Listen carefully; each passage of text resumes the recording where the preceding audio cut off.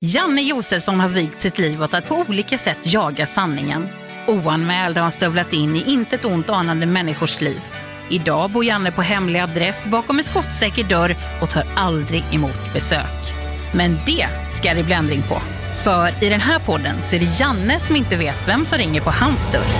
Nej, jävla vet du. Alltså, det är inte klokt. Hur många pinnar har du? Pinnar? Alltså, hur många olika människor har du knullat med? Ja. Vad flinar du åt, pepparkaksjävel? För det var en patient sa till mig när jag räddade livet på honom. Jag måste gå på toaletten och pinka. 12 på Play presenterar stolt oväntat besök hos Janne Josefsson. Jag träffar människor som är så öppna. Det är ju... det blir på riktigt. Det blir på riktigt. Oväntat besök hos Janne Josefsson finns där poddar finns.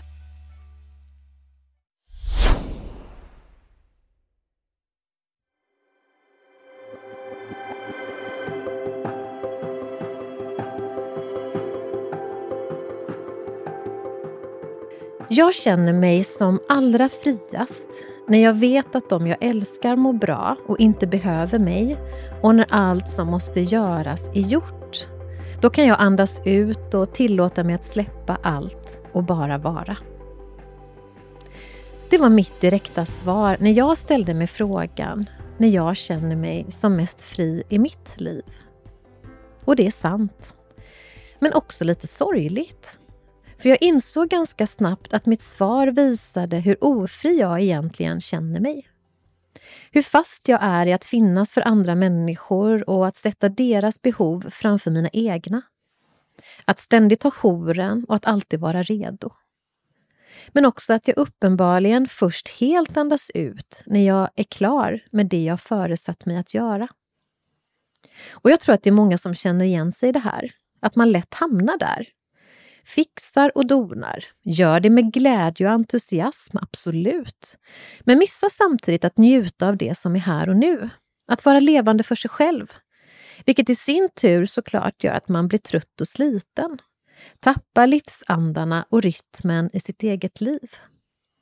För mig blev det en ögonöppnare som jag faktiskt behövde.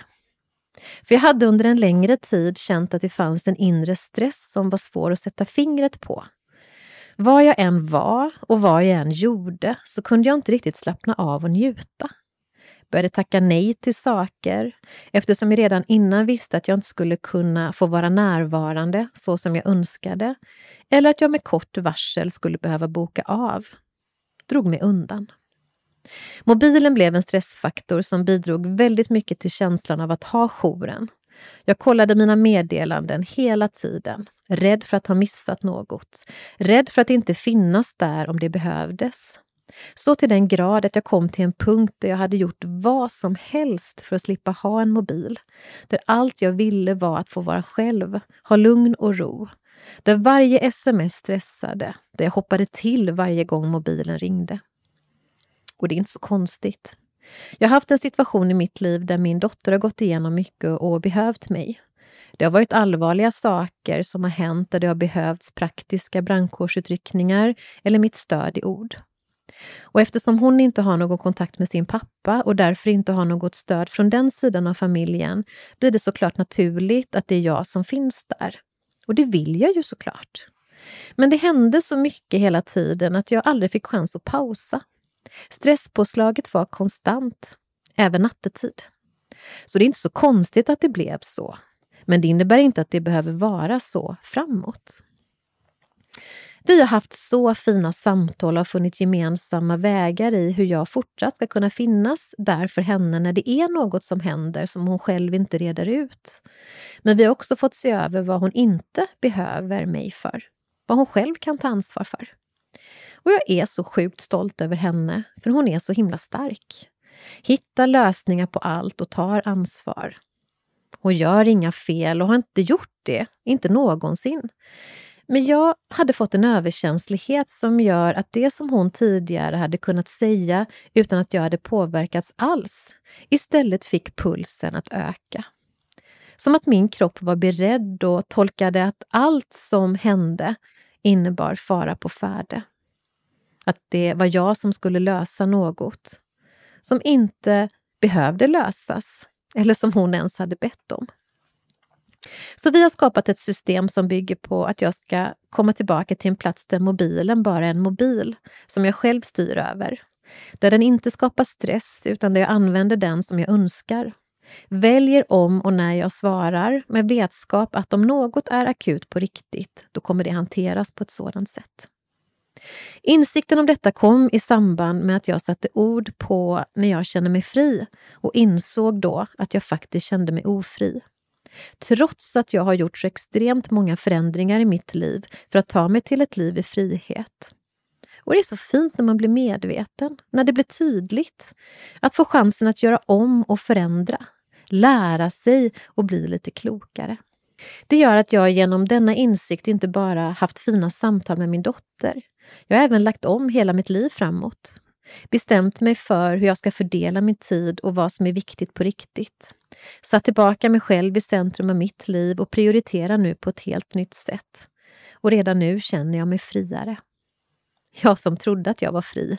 Trygg i mig själv, stabil och förankrad i mitt jag. Som gjort så många förändringar och som alltid jobbar med goda energier och utifrån ett kärleksfullt perspektiv. Jag hade missat det här.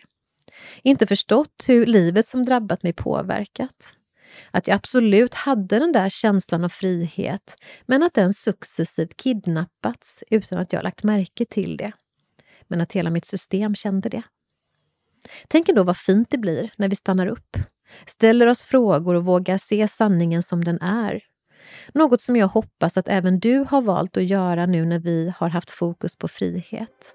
Att du har funnit vad som behövs för att du ska må bra och känna dig fri som människa. Jag älskar mitt liv som det ser ut nu. En struktur jag gillar. Enkelheten med livet på landet och att minska ner på krav och måsten. Jag känner mig mer levande, mer fri.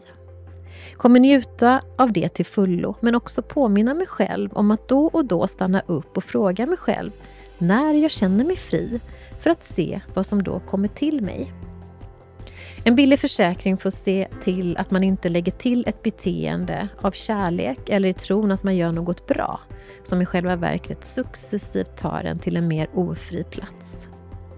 Så, med stor tacksamhet för temat frihet och de insikter det gett mig och med förhoppning om att även du som lyssnat har landat i något som är viktigt för dig, är det nu dags att sätta punkt och ta oss in i ett nytt spännande ämne med en ny härlig gäst.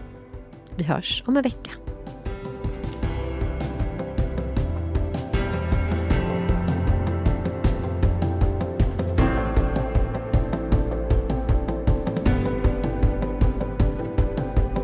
Thank you for listening to this Polpo original. You've been amazing.